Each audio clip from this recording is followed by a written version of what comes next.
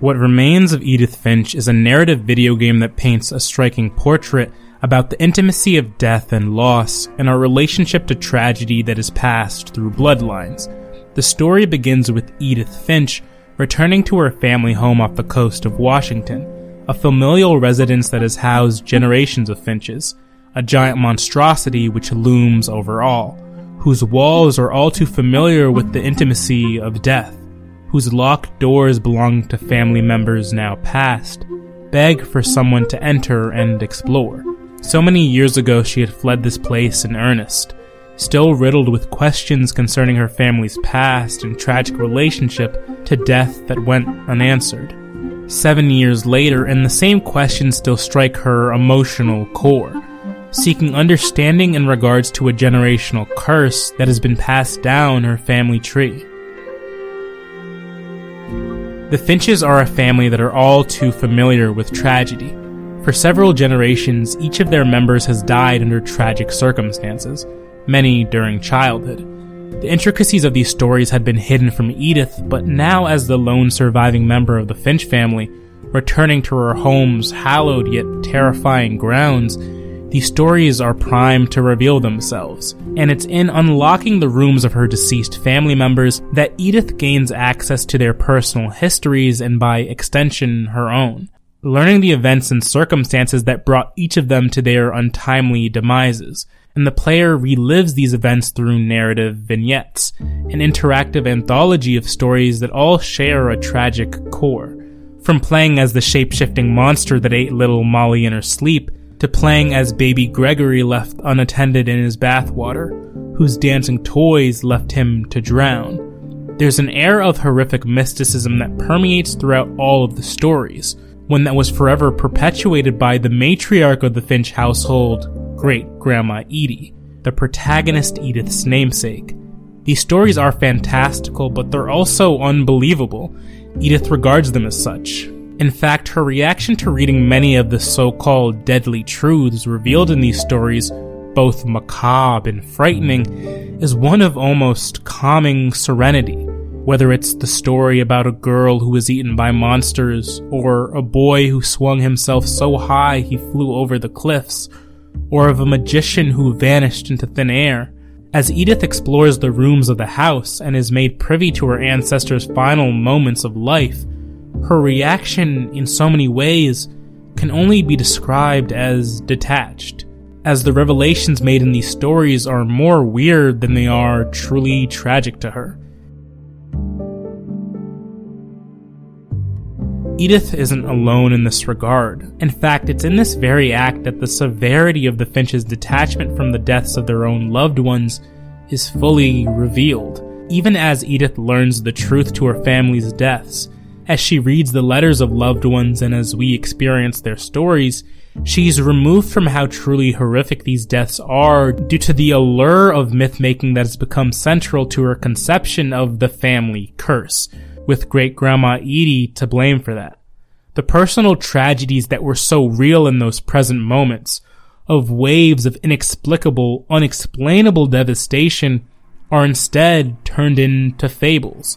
Stories that blur the line between the fantastical, tragic elements of death, so painfully out of our own control as cursed individuals, and the lived reality of the Finches who in so many ways bear personal responsibility. In other words, for the Finches, the curse has become so ingrained in their lives and experiences that their reaction to the waves of death that pass over their family is one that lacks the central emotional component. It's treated as an expected occurrence. These people learn to make their peace with death very early on, to the point they almost welcome it, are unfazed by it. It's a natural part of life after all, and the Finches have refused to let it get in the way of living, willingly partaking in stories that ultimately chase tragedy. And their stories have been passed down by Edie through the lens of this magical randomness, in an act that removes the reality of a truth that's just as horrific. The truth of children who died not due to mythical threats out of the Finch's control, but instead due to neglect. The truth of a daughter that was killed in a home invasion, or of children left unattended during their hours of need, or of a depressed son who was driven to suicide. The tragically explainable and unexplainable alike are grouped in as effects of the same generationally cursed cause, and in short order absolve the Finches from the true tragedy that looms over their lives. They're such shitty parents. And I think this is why the Finches live their lives so close to death, but never understanding their own impact. When death feels inescapable, hanging over your existence at all times, it begins to inform your decisions.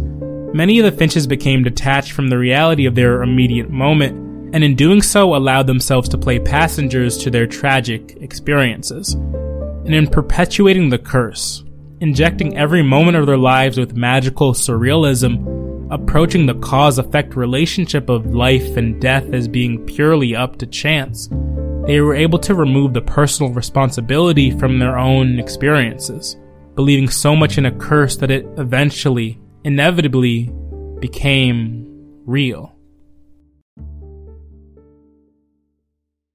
So much of our existence is defined by circumstances that came before we were even born, of familial curses and blessings alike that work in shaping the relationship we have to our human experience.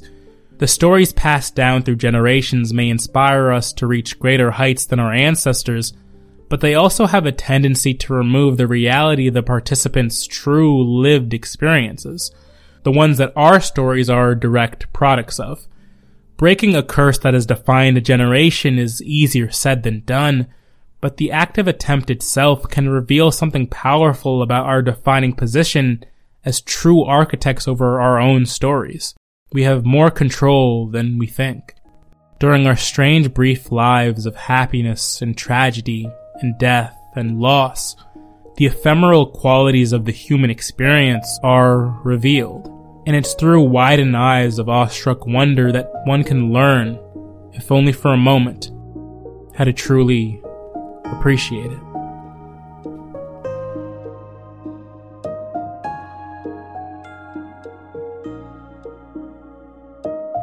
Mind Theater is a solo effort produced and written by me, Ayo Akingbade. For updates on the show as well as my other content, follow Mind Theater Pod on Twitter, Instagram, and TikTok. If you want to show monetary support, the Ko-fi link is in the show notes. Thanks for listening. I'll catch you next time.